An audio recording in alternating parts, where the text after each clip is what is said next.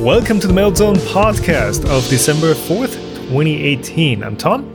And I'm Stefan. And today we're going to talk about a recently proposed method from Adrian Boyer, who talks about how you could reinforce your 3D prints with virtual fibers. And we're also going to talk about different slicers that you can use for 3D printing. Yeah, and as always, we're also going to we're going to answer some of your questions from the YouTube comments that you can send to us there or on @themeltzone on Twitter. And before we get into all of that, let's actually talk about what we've been up to. Current projects is the headline here. Yeah, and we have briefly talked about that before, and I think current projects are pretty IT related. So you have been complaining that you get some software issues, and well, my things are more on the hardware side. So what have you been up to?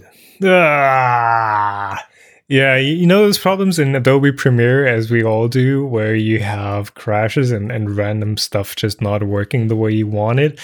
And there's nothing you can do about it. That's the frustrating bit about that.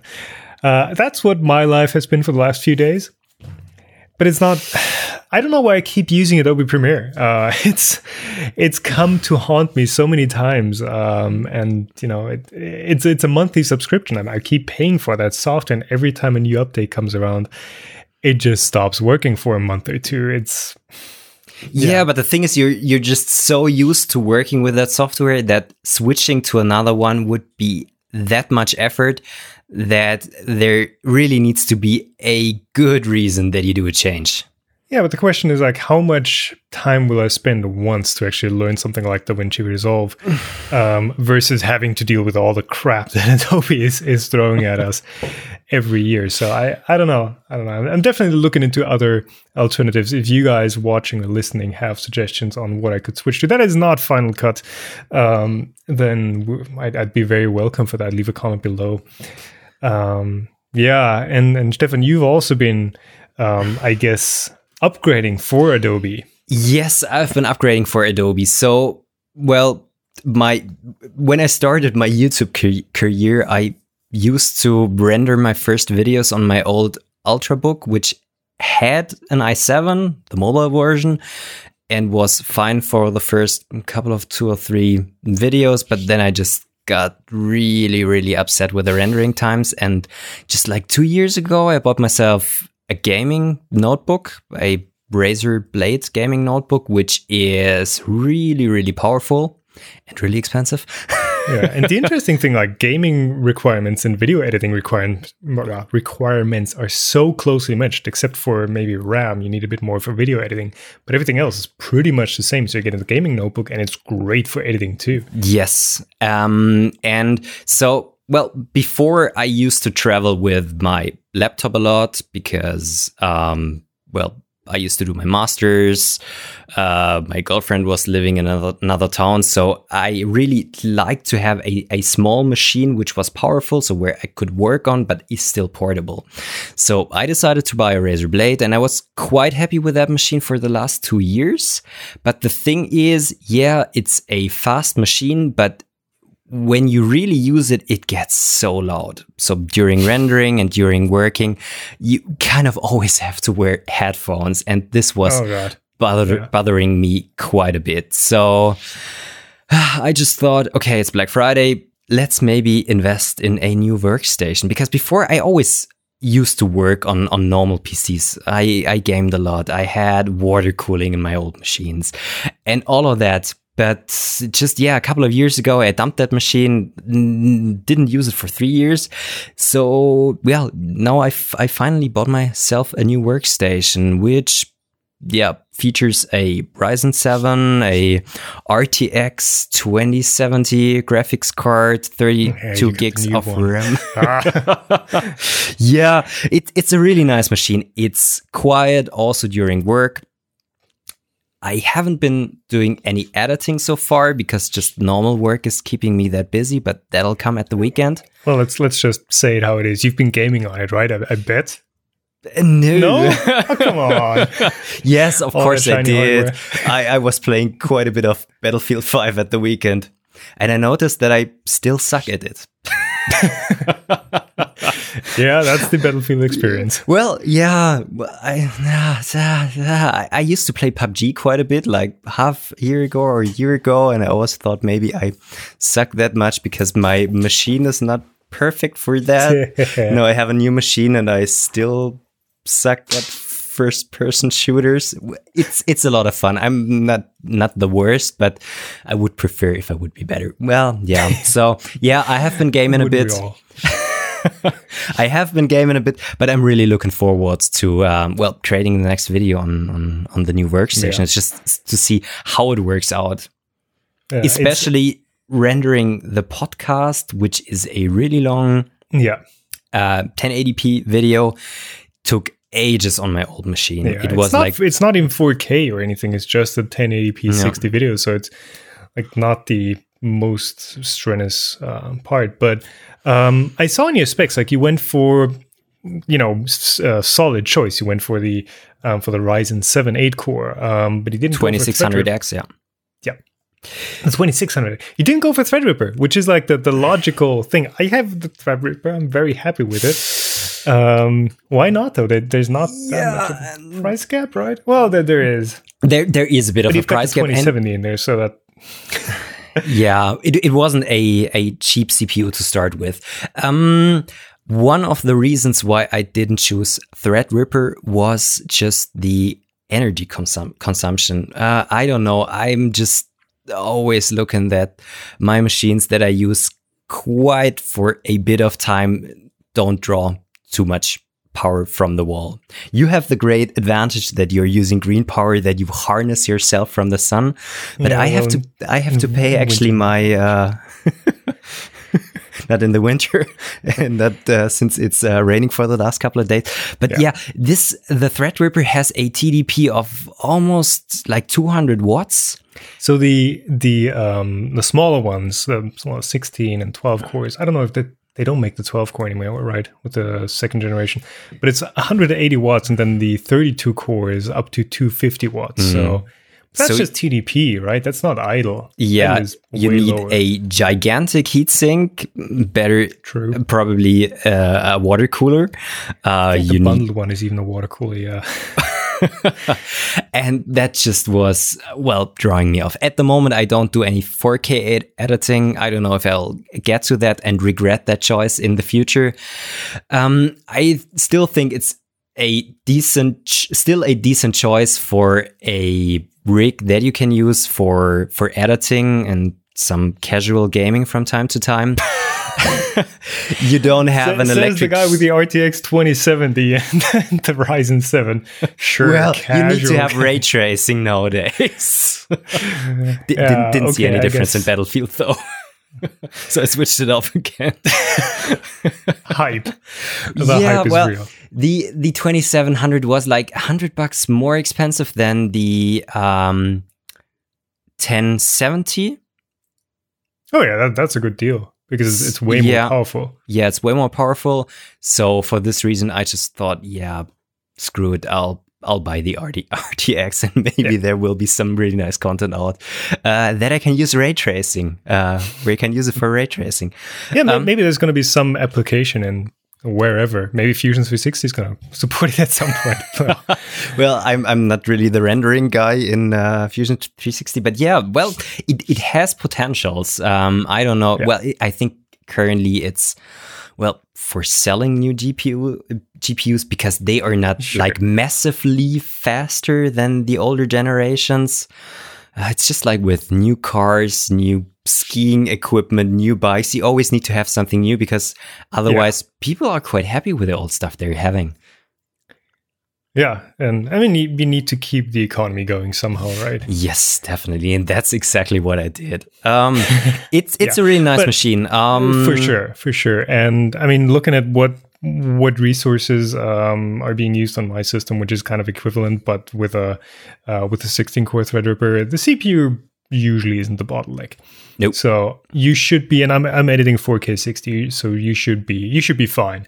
Yes, for sure. I should really compare rendering times between my old system and the new one, just to maybe be even more happy with the choice I made.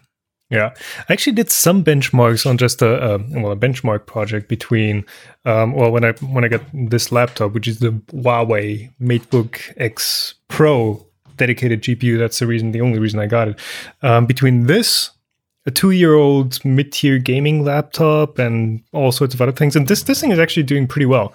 It's taking like 4 times as long as the desktop. Yes, sure, but on a scale on other laptops, it's holding up pretty darn well. Yeah. So.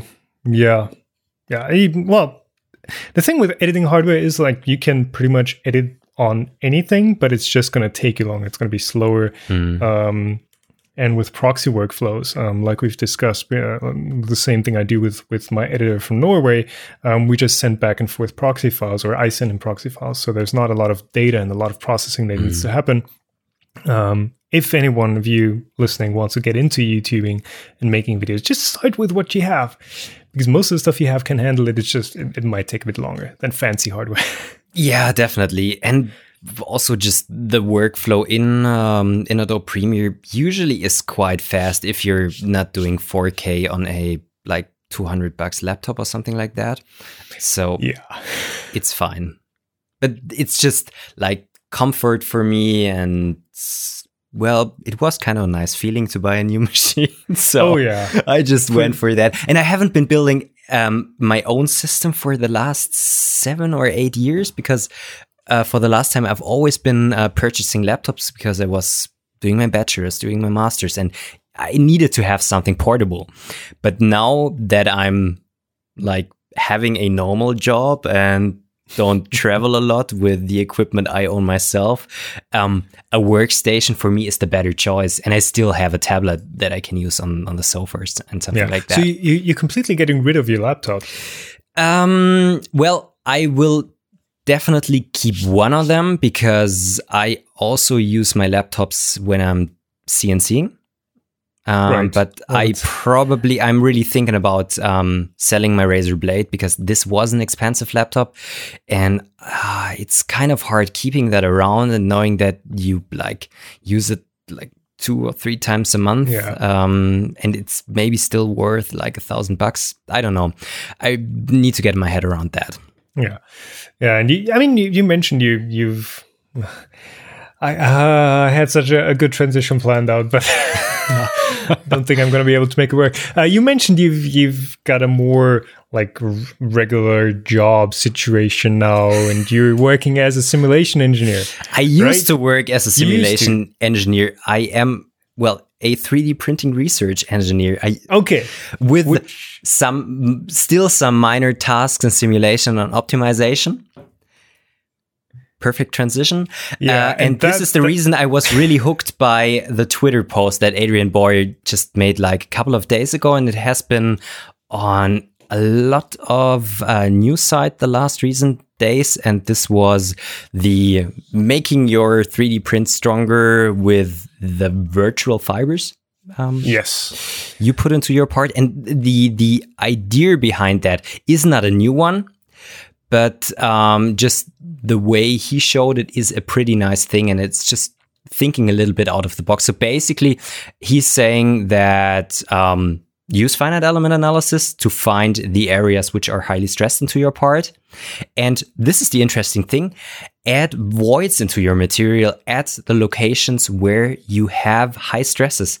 And what that is causing is that you will have top and bottom layers and additional perimeters in the region of, in the highly stressed regions, and therefore stiffening and strengthening your part. And this is something totally cool. There is not something which is implemented in any real commercial software yet, but I see that this might be something which could be something that maybe Fusion 360 might be adding, because they have this big repertoire of all CAD CAM software, and they do have a prepare for 3D print kind of function.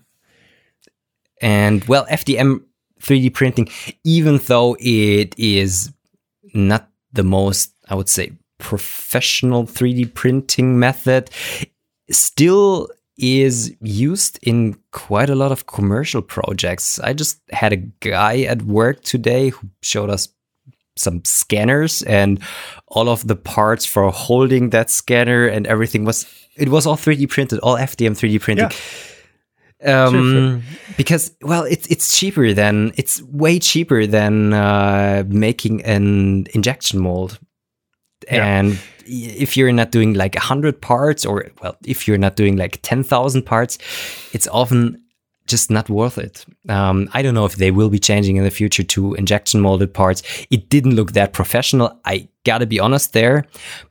But still, if you have this method that Adrian Boyer was showing, if it is implemented in nice software packages, it can be used in the future to strengthen parts that are mechanically stressed automatically and in a really cool manner. Yeah. So I guess let's take a quick step back and actually look at what's kind of happening in the process. So you start with a part. Let's say if I had something that I could demonstrate this on, let's say this Vive controller, and you figured out, okay, this part up here where kind of the sensor ring meets. Sorry, that probably blew up someone's headphones. I'll edit that out. Let's say this part where it meets the handle to the sensor ring is something that is structurally stressed because people bang it against the walls, which I've done on this one many times. And you figure out, okay, we need to reinforce like this portion. So what they are suggesting is to actually add small holes. So we've got a picture here that looks like someone's been drilling randomly oriented 0.5 millimeter holes into a cube, basically, and looks like a fiber reinforced bit. And what then happens, because those holes are in the part, the slicer, which is also something we're going to talk about later, slicers, then sees that hole and is like, oh, this is a shell. I should create some perimeters around it. I should create some top and bottom solid layers. So it actually adds more material where each of those little, holes and channels are in the part. And that in turn strengthens your part because you have a kind of directional fiber, I guess, even in your part. Now, of course, this is something that is very specific to FDM 3D printing. It doesn't work in SLA, SLS. It doesn't work in subtractive manufacturing, because if you take a part and drill holes into it, like it's not going to get stronger. It's going to get weaker, right? And yeah, but with FDM printing, where your part internally is hollow, you only have the infill. Yes. Adding or using this method will create more materials in the regions where, you want to have more. And again, this is not something new. This has been used. I think Prusa was posting something in an old... It's been around for a long while. Yeah. Slick 3R has also a feature where you can add modifier parts to your 3D printed part, where you could, for example, change the infill density in specific regions. Yeah, so it's a second STL you load in, and wherever that STL intersects with your original part, you can say, okay, that area is going to have more or less infill. So I guess that would be similar to the suggested fibers there. And I've asked Adrian on Twitter, like, hey, what's the... because when you first look at that image of that cube with just random fibers oriented in it, and it's like, yeah, okay, well, that's infill, right? That's exactly what infill is for. I was like, hey, why can we not just use infill? And the specific thing is those fibers in the part are actually just a means to communicate from your CAD package into the slicer. Okay, I want more material here. I think we could achieve pretty similar results if we just had a second modifier mesh and imported that into the slicer and just said, okay, we want more infill here. The critical part is not the fibers themselves, though they're nice because you can orient them like fibers. It's actually that the part where it can have varying material deposition densities, infill rates essentially, right? In your part that can be determined by simulation or empirically or however you want. I actually totally forgot that.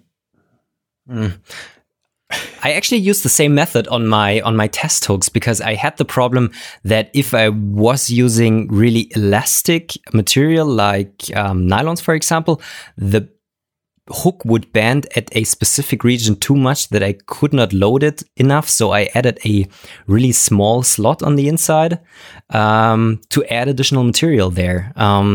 It's totally neat. The thing which was bothering me a little is that the article is named "Making RepRap Prints Stronger Without Doing a Lot of Work." Yeah, in theory, but I think at the moment it is kind of a hassle to do, because especially with the suggested workflow that he proposed, it's you do a finite element analysis, you take the results from the finite element analysis and add CAD geometry in the regions where it is highly stressed. Then you export that part and all of that. At the moment, since it's not implemented in any commercial software packages, it is still a lot of work. But as I said in the beginning, I could see that being implemented in, software tools like Fusion 360 CAD packages. Yeah. And since finite element analysis, especially linear finite element analysis, is not something really complicated, I could even see things like these being implemented in slicers. It would be a really big module added to it, but the code behind that is not that complicated. I think the interesting thing will be, how do you interpret the finite element results into CAD geometry that will then be these virtual fibers? This is the challenging part.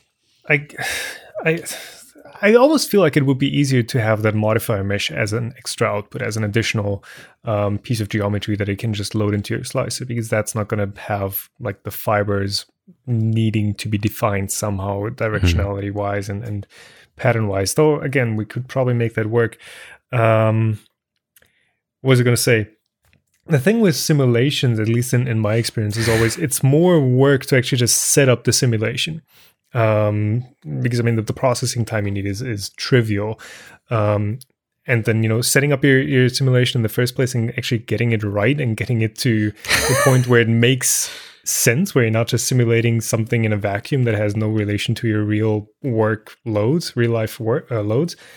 That's the challenging part, and I think we're going to need a bit of education on that topic first before we can dive.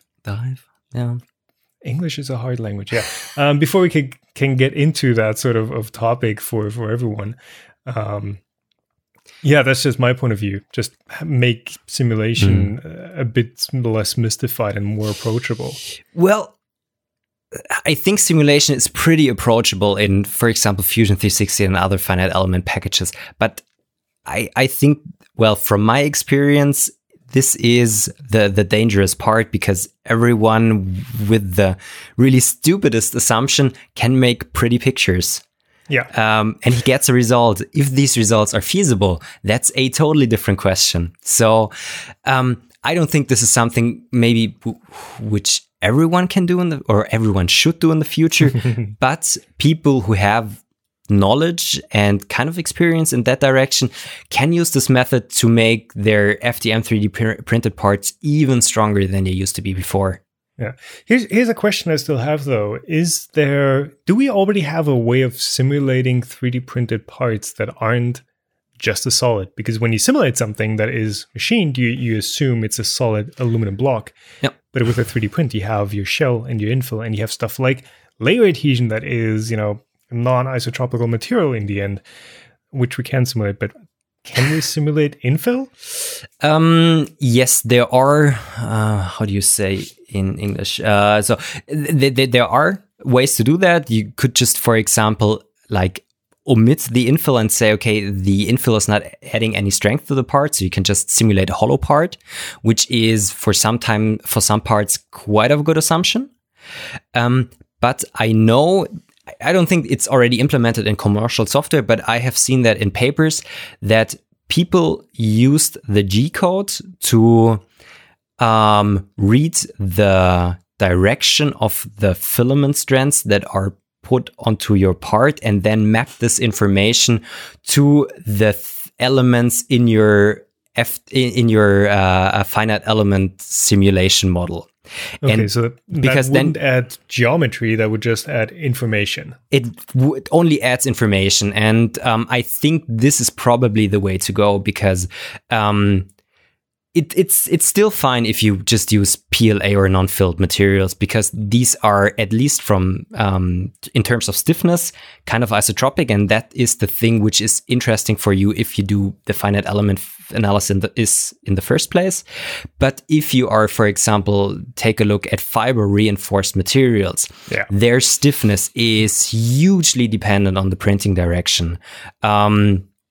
You've been using the Markforged printer. Yes. There it is even a bigger advantage, disadvantage, however you want to put that. But simulating these parts is really challenging. And you need to have methods that can automatically map the information on the CAD part or on your finite element analysis, and then get feasible results out in the end. But this is still something which is not really implemented in any standard finite element tool as far as I know it.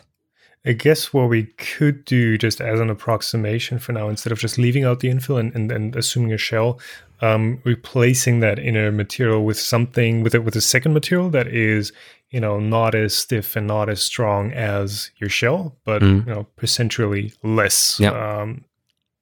This is we do. Yeah. I also did that. This is homogenization of the infill structure to just the specific directional dependent material values, and then you don't really model like the infill itself, but you homogenize it into just one big mass, which has lower properties than if it would be 100% infill. Exactly. Yeah. And I guess that would be something that could be fairly easily implemented into Fusion. If you have some preprocessor for your simulation workflow, just go, hey, this is a 3D print, shell thickness, infill ratio, boom. Yeah. Rough approximation. It's not going to be perfect. It's going to be roughly there. Yeah. Yeah. In the end, it's finite element simulation. Even though it's easy to set up models, it needs some experience, because otherwise you're just creating pretty pictures without any sense behind them. It can be done at the moment, but it's just not as straightforward as maybe some are or would like to have it. But if you take a look at more professional 3D printing, like metal 3D printing, at least powder bed metal 3D printing, the material properties are kind of isotropic in terms of stiffness. So simulating these parts is and you have a solid. There, the isotropy,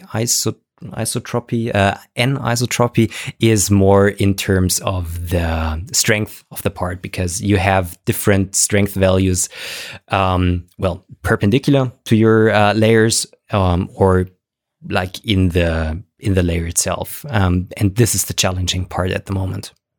Yeah. But there's lots of research going on. So if you are a student, there are lots of projects at the moment going on in that direction, because this is something where still research can be done. Not everything is totally finished at the moment. So it's a really interesting, research area to work in. Right. I mean, we have. The way I think we are kind of in the progress stage of this is we can do many things, but it's just not approachable or not usable. It's not implemented anywhere. So I don't know, creating methods that people can actually use in their workflow is going to be the bigger challenge, right? Mm-hmm. Yeah. Sweet. So we have already been talking about slices there, yes, where you could already use something similar there with the mesh modifiers. So that is probably a nice transition into the area. We're just rolling on nice transitions. Yeah, we are totally rolling there. Which slicers we prefer to use. And you've been just telling me that you have only been using like Simplify 3D for 2-3 times. So yeah, it feels like that for sure. I mean, that they gave me a license 2 years ago or so when version 3 or something came out. I don't know. Like, hey, we're releasing this new thing, and here's a license if you want to cover it. And I was like, sure, I'll check it out. Of course, Simplify 3D has this entire Pandora's box attached to it, I guess, because it's a commercial product. It's the only commercial, well, not quite, but it's the only popular commercial slicer that people actually use. So, well, they used to be NetFab, which was also the slicer at least was commercial and licensed for the first Ultimakers. But that's kind of gone away. Yeah, Simplify 3D. What else is out there? Simplify 3D, Slick 3R, Cura, Kiss Slicer, Craftware, Skyforge.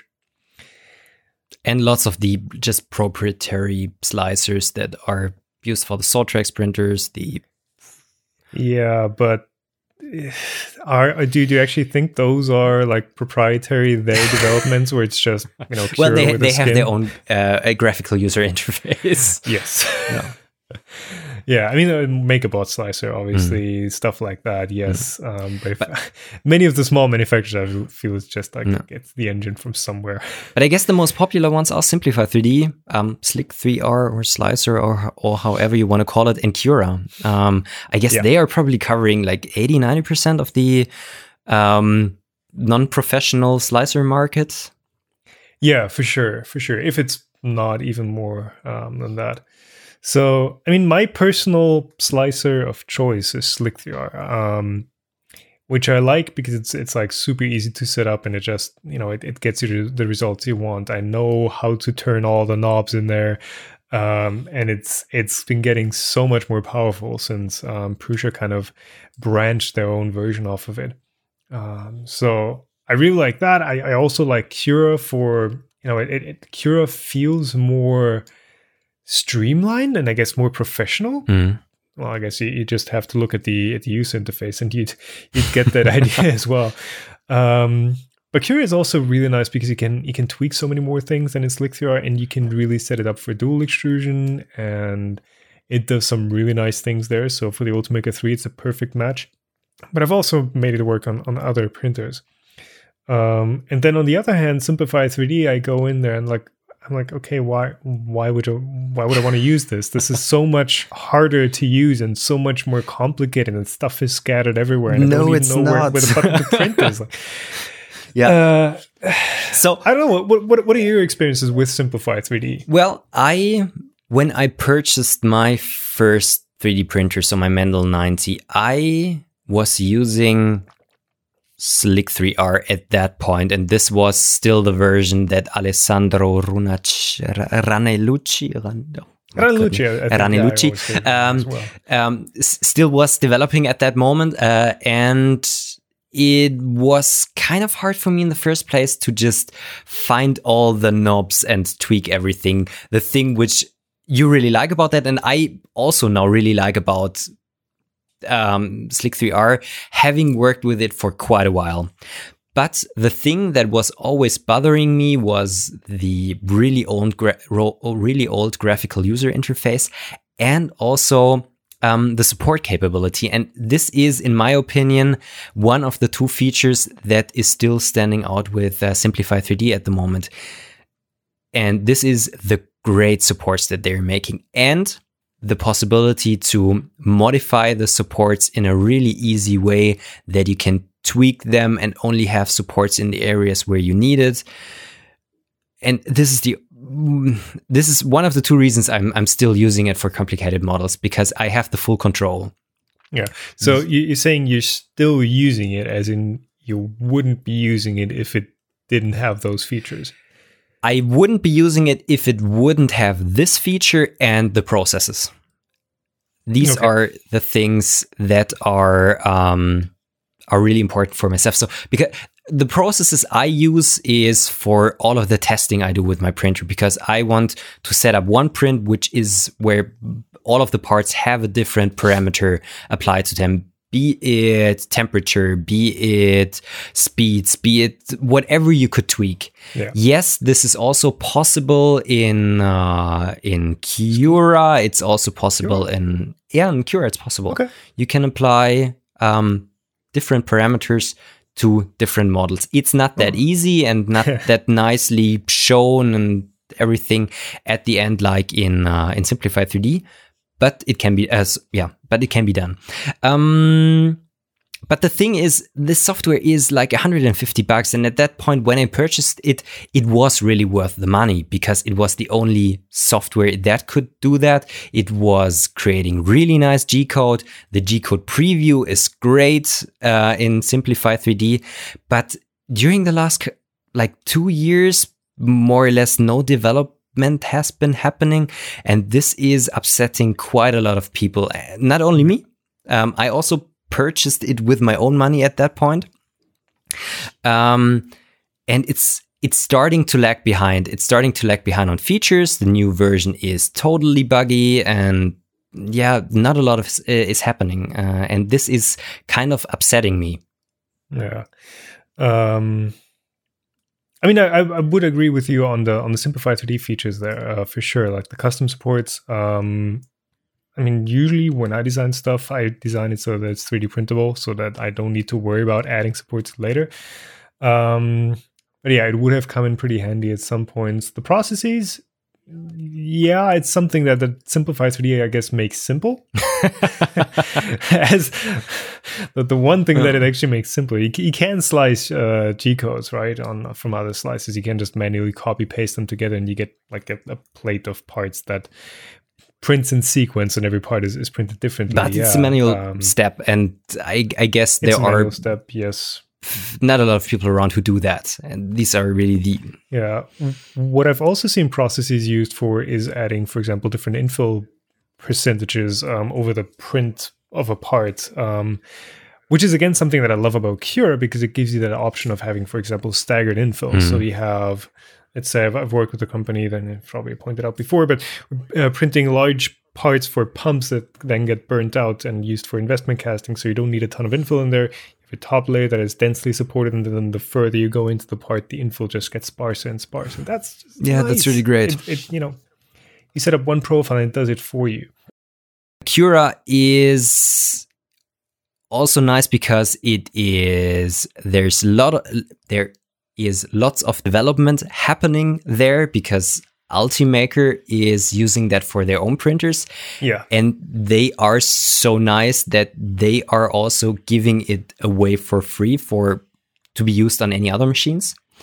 Yeah. Was Cura always part of Ultimaker, or did that? I don't know the history there. I think they hired the Cura developer, but the main developer, but don't again, don't quote me on that.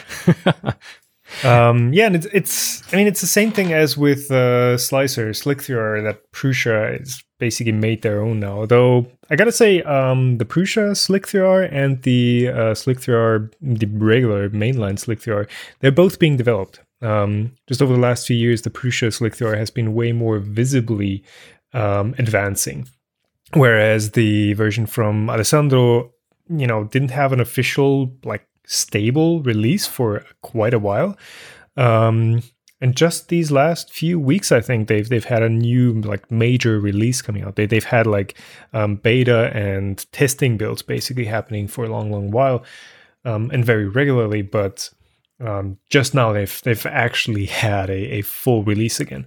Really? Yeah.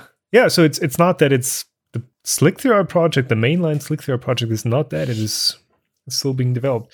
And I mean, I can see it drifting apart in features from the Prusa fork, as obviously a software does when you have two completely independent developer teams. I guess they are being inspired by each other's improvements, but at this point, they aren't really compatible to each other anymore. because Prusa has done a ton of rework on the SlickThreader code base, and you can tell. You open up SlickThreader, you drop a model in, and it's basically instantly sliced now, which used to be a big advantage of Simplify 3D, right? Slicing speed. Yeah. Because it was the only software that was actually compiled. All the other ones were just being interpreted from Python or Perl in SlickThreader. So yeah, that's been happening. Now, I don't know if also, so more or less all of the Chinese printer are bundling Cura version 15.07 or something like that with their printers. I think this is also something which you are looking a little bit confused. No, I'm looking at my audition recording here because I'm noticing my levels are way lower ever since I banged the microphone. I'm not sure if it broke something in here. Well, if it's the recording, it should be fine. No, I guess more or less all Chinese printers, Creality, Tron XY, whoever are shipping Cura or some kind of a version of Cura with their printers. So Cura is a really popular tool with lots of 3D printer users because this is the tool they got with their printer. It's kind of nice to use. So yeah, I guess this is also one of the reasons why it is that popular at the moment, because it's shipped with every printer. Everyone more or less knows how to use it. I don't really know why lots of manufacturers, or at least a year ago, still shipped a really, really old version of Cura with their Cura printers. 15.04 is like, I don't know, Cura wasn't that good back then. No, it wasn't. But that's something that I think we can say about pretty much all open source slices, is they've massively progressed over the last, I don't know, 2 years or so. They have been getting so much better. And a lot of that stems from just having better presets and better kind of automatic guessing mechanisms in there. Because you could even get I'm probably leaning out of the window pretty far here, but you could get a print that looks pretty much as good as, anything that is sliced with a modern slicer out of even the old SkynForge, if you tuned it in properly. Stefan, I don't think you've ever used SkynForge. I've never been using SkynForge, no. Yeah, so you probably also don't know how SlickThreader started out. Because it's not always been this massive complex software that it is today. Back in my days, we used to have SkynForge, which was a Python, I believe, software package that took about 2 hours to slice every part, which was good fun. It was incredibly slow to use. It had incredibly weird and interlinked parameters, and then at some point, SlickThreader came along with like 3 settings you could change, and it would automatically guess the rest. And people are like, dude, yeah, sure, I'm going to use that for the rest of my life. So it really was a disruption in that sense, that something new came along and it radically changed the way we were using slicers. Because tuning in SkynForge was its own kind of science. Well, it was probably more of an art than it was a science, and then something new came along. And when Simplify 3D came along and people started using that, I'm not sure if it actually improved much as far as like print results were over what people were using, or if it was just that the defaults were better guesses than what your software was that you were using before.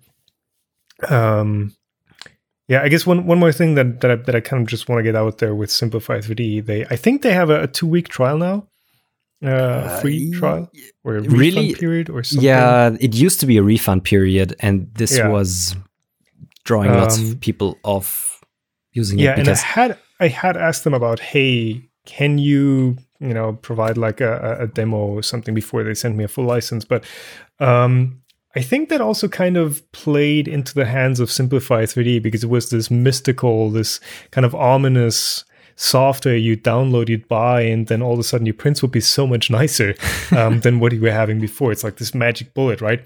And people out there that didn't spend the money on it couldn't verify it. And there is a thing that is called, I actually noted it down, confirmation bias. Yes, the opposite of buyer's remorse. So you buy something and your brain intuitively wants you to kind of be happy with your decision, because you don't really want to like tell yourself, oh yeah, I've screwed up and this isn't actually better. So I think that also kind of played into it. But now that more people are using it, we can make some more unbiased comparisons, I guess. But yeah, definitely. Maybe staying on the topic, I think the question which is on the mind of lots of people around there, is there still a huge difference in terms of print results if you're using Slick 3R, Simplify 3D, or Cura? I don't know, how do you usually tune in your printer? Because like printing profiles is something that is shared on internet forums and something like that. And I don't know if it's really still that necessary at the point we are today, because quite honestly, how I tune in my printers, I see if there is a profile available sometimes in Cura. Otherwise, I just use anything and change bed size and retraction settings, and it usually prints fine. So exactly. I think there is not really that much magic involved there anymore.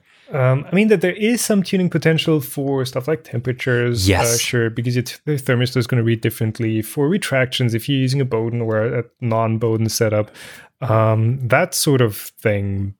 Maybe, yes, if you want to get rid of ringing, you tune your accelerations and jerk settings. But really, yeah, it's the same for me. If I get a new printer and I want to print something, I just open up Slick 3R, bed size, nozzle size, filament diameter, and usually it's going to print actually pretty darn well. Yeah, and the thing is, if you really want to have nice prints, lower your printing speed and lower your accelerations, and you'll get the greatest prints that are out there. Yeah. Now, one of the things that I've noticed about Simplify 3D, I'm not sure if they're still doing it, but if you create a new profile in Simplify 3D and just set something up from scratch, basically, and I've also noticed it on many of the pre-configured profiles, is their extrusion multiplier is actually set to 90%. Yes. And it's like, yeah, sure. I mean, that's going to make your prints look fabulous, but you're going to... it's just wrong. Sorry. I have seen that so many times, and people were saying, oh yeah, I get the greatest print results if I use that small extrusion factor. Yeah, your prints look nice. They're not over extruded. But they are just weak on the inside. The perimeters do not adhere properly to another, and all of that. It is something which makes more or less every printer work, and you can print really nice like cats with it and whatever. So the standard prints, decorations, but it's not really usable for well, it is not optimal if you have stress parts. Then you should really try to tune in your extrusion factor. Yes, sure. And I always, typically I get a printer and they're usually tuned in for like 3 to 5% under extrusion, just from the, you do 100% in your slice. So you usually get a bit less material than you think you are from your printer. And I think that might also be kind of a hack on the manufacturer's side, where they're just, trying to get their printer to print nicer, because people look at like how something looks. That is very easy to assess versus, how strong is it? And we've even been struggling with, actually assessing in a comparable fashion how strong prints come out. So yeah, I mean, if you're happy with that, just lower your extrusion multiplier to 90% in any slice and you're going to get way nicer prints. Yeah, well, this is the point. Under extrusion usually doesn't look that bad. You will see it on your top and bottom layers that they are not totally filled. But it's usually fine. Over extrusion is the problem, where you get, the top layers don't look nice. The side layers might be too squished down and everything. Yes. Details don't look nice, and all of that, which is in there. So, if you want to have nice prints, 90% might be fine. Maybe you could even go a little bit higher, but it is not optimal. And it is like a bit of a workaround getting more or less any printer to good print results. Yeah. And I guess as closing thoughts for slices in general, like I think that you can get really good prints with basically any slicer today. I have noticed that there are specific areas where some slices are better than others, and some artifacts that you see with some slicing engines that others don't have. For example, I've used Kiss Slicer with the Monoprice Delta Pro because that is their default slicer. That's what they ship with, and it has. I don't have a Benchy here, I think. No. But on the Benchy, on the bow, on the front part, it has like this weird double shadow that kind of looks like it's an offset of the top surface. I don't know what is going on, but yeah, if you have those holes in the front, just go down a centimeter or so from that, and there's going to be a weird kind of shadow rim edge. This is totally normal. And I actually wanted to make a video about that. No, it is way different between slicers. So it is way different between slicers, but I think it's, well, in my opinion, it's coming due to thermal contraction of the material, because this is exactly the point where like the deck of the Benchy ends, and this deck will contract more than the layers that are above that, and for this reason you can see this this bow in there, or this double shadow. Yes. But that's a different area than what I mean with Kiss Slicer. Okay. I'm going to send you a photo later. Oh yeah, perfect. Because again, that there is specific things where some slicers just kind of do weird things that others don't, and if you have a print that kind of doesn't come out the perfect way you think here. I might even have a photo here. Sorry, old people Googling. It's not something you want to do on a podcast. But yeah, if you see weird stuff in your print that you can't explain, maybe just try a different slicer. It's free. At least 80% of them. Try different slicers. Try different slicers that they're pretty easy to set up, and see which one works for your print specifically, for your application, that sort of thing. Yeah, that's what I also think. The interesting thing is, so I was at Formnext, and I have been talking to lots of like professional FDM 3D printer manufacturers, and more or less every one of them uses Simplify 3D.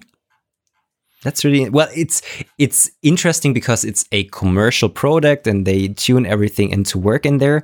But I was asking myself why they're using it and why they're not using open source software. It might have to do something with just liability, because you have a commercial supplier. But it might also be connected to the fact that like Slick3R, at least the Prusa edition, is obviously Prusa. Cura is Ultimaker and has Ultimaker branding all over it, and that's kind of the software you would want to use probably the most if you have a professional setup. I know BCN3D are supplying us custom Cura 2 or Cura 3 version for their machines, and it's just, if you have Simplify 3D, you buy the license, you add your profile, and it doesn't have any weird branding in it that you wouldn't want to have in there. If you're doing something like BCN 3D, they've completely reskinned and reworked Cura to be BCN 3D Cura and not Ultimaker Cura. And that's just development effort, right? So I guess the cleanest and simplest and easiest, if not, well, maybe not the cheapest version, would be just to get a Simplify 3D license, ship it with your printer, and I bet they're not paying the full $150 for a license if they're shipping it with printers.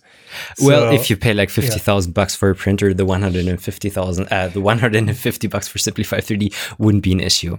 True. Yeah.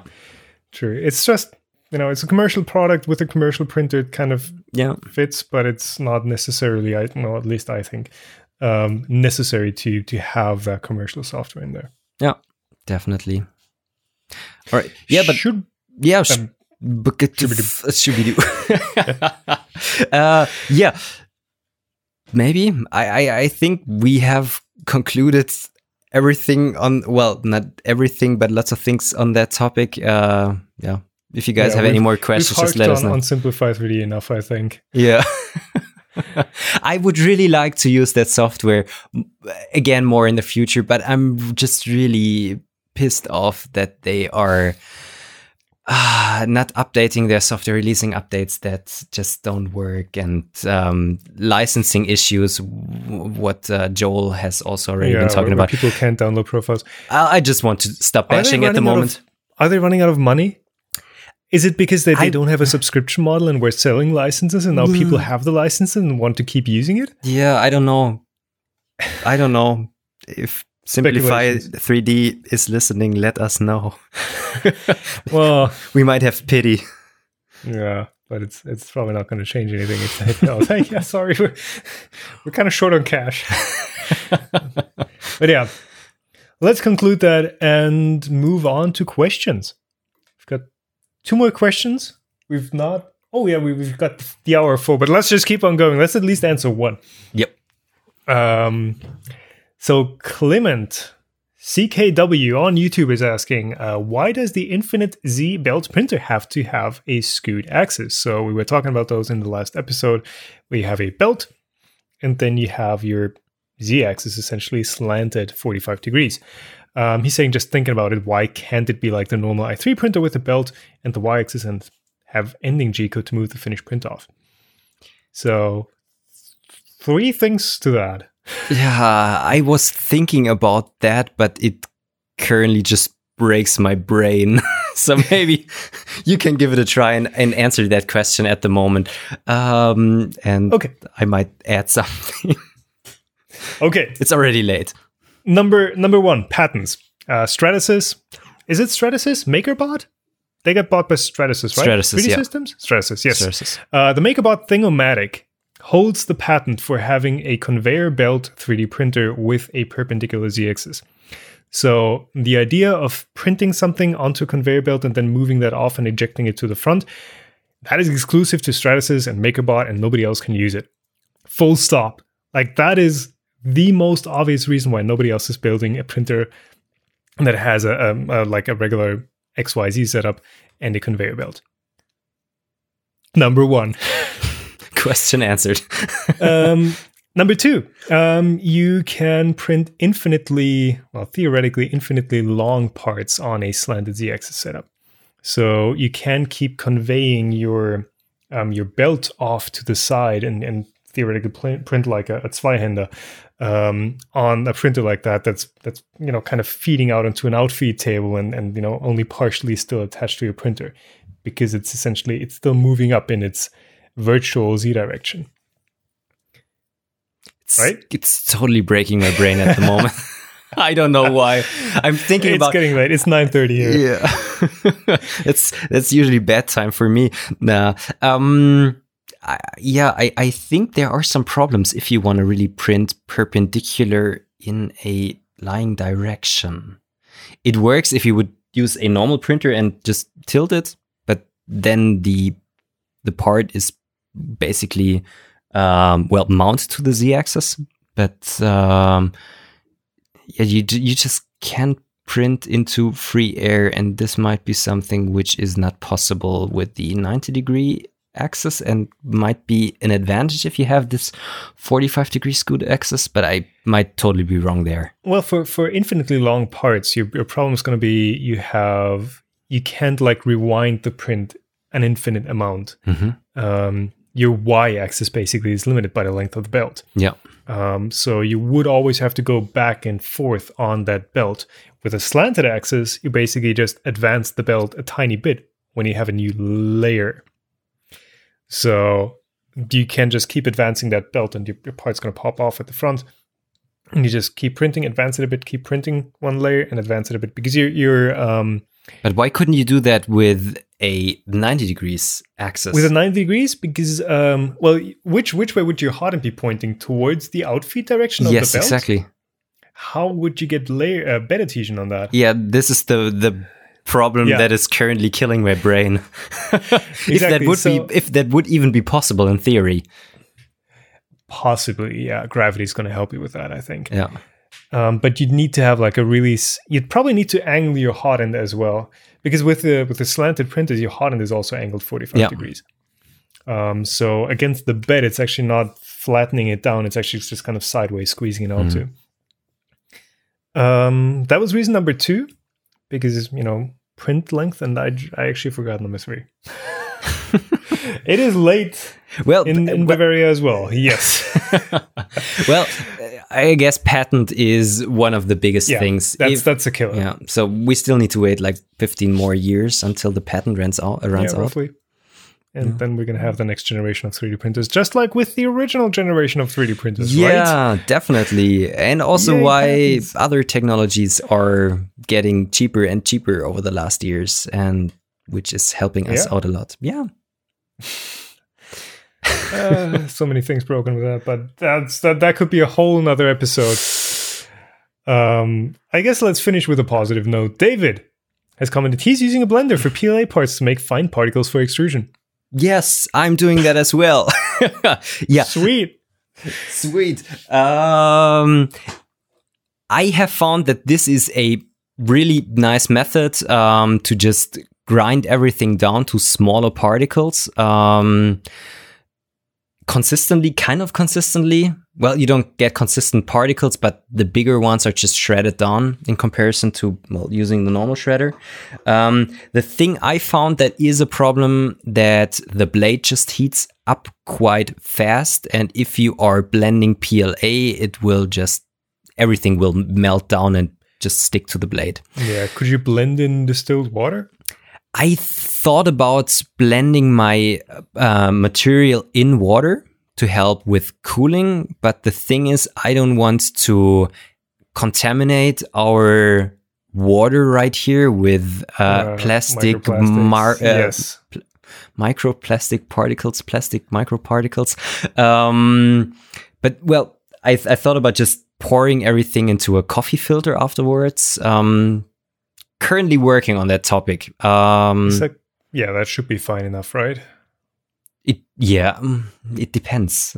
It depends. Nano-sized particles. PLA, sorry, if it's PLA, like organisms are going to digest that. Yes, I think if you've got it through your regular sewage treatment, even that should take care of the of PLA particles. If it was ABS or PETG or some other plastic, I would worry about it. But PLA, I mean, you've got not unicorns. Squirrels chewing on bird feeders that are printed on PLA because apparently it tastes sweet. I've not tried it, but yeah, it gets digested by biological organisms. I'm not that worried with PLA, but since I also want to work on other materials, this could be a problem. And if everyone starts just blending their parts with water and putting everything in the sewers, we have all this microplastic problem again. Yeah. Does a regular blender actually keep up with blending PLA, or is it too hard? Is it bending, chipping the blades? This is a really cheap a smoothie mixer, and it has its problem. I have currently purchased a more expensive 2000 watts Philips one, and this can just chew through everything. If you have seen the Blend Tech blender videos, you know that it can even blend an iPad. Yeah, it's a nice method.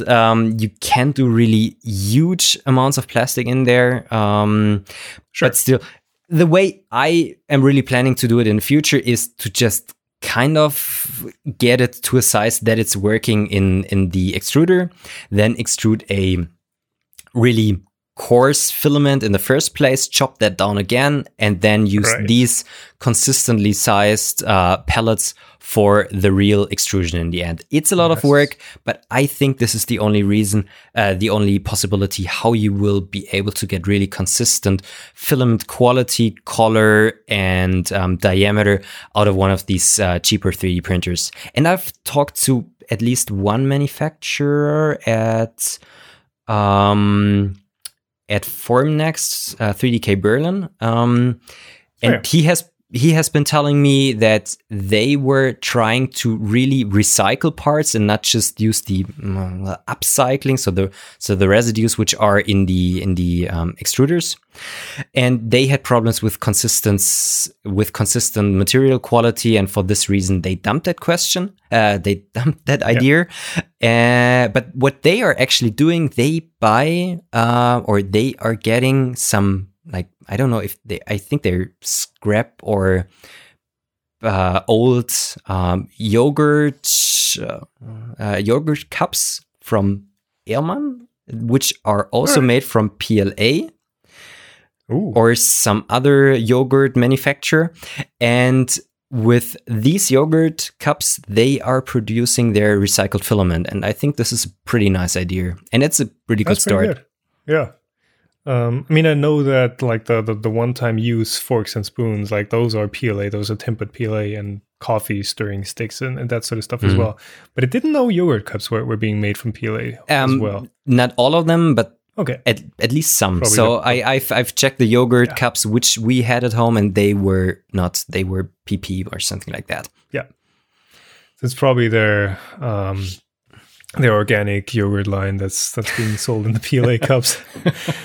Who knows? Yeah. Might be an extra argument for selling this one over your conventional one. You can even put it into your compost.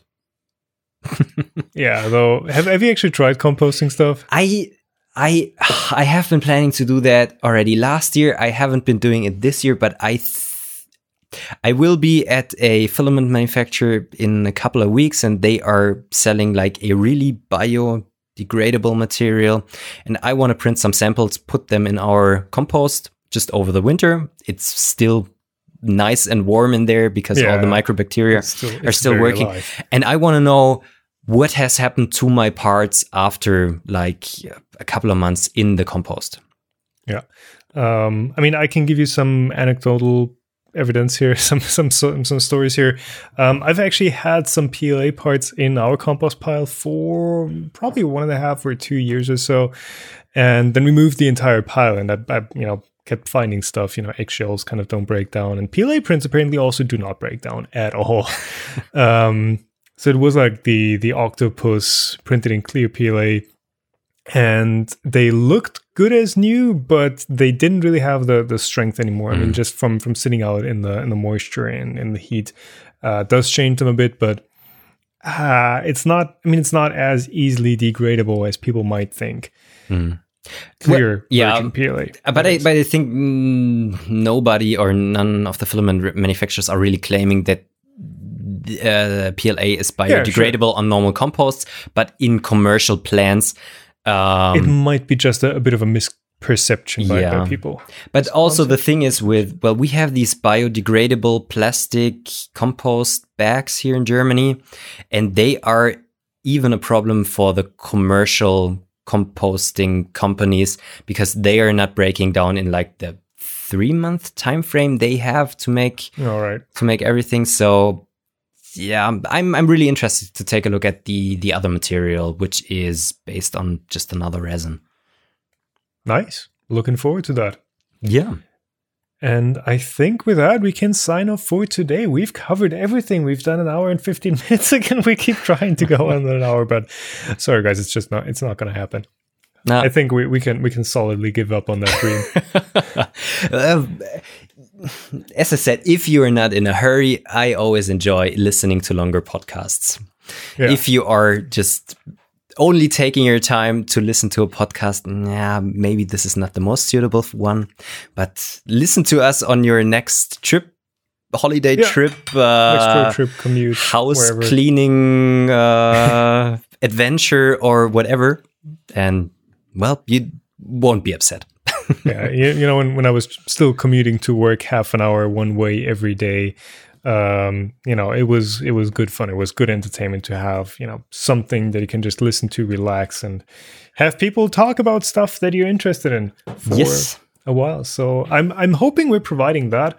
As always, leave your comments below, leave your questions below. We're always eager to answer those if we still have time at the end of the episode. Subscribe on iTunes. We're working on Spotify, right? Yes, still some legal challenges. Yeah. But we're getting to there. We're getting there. Yeah, iTunes is iTunes.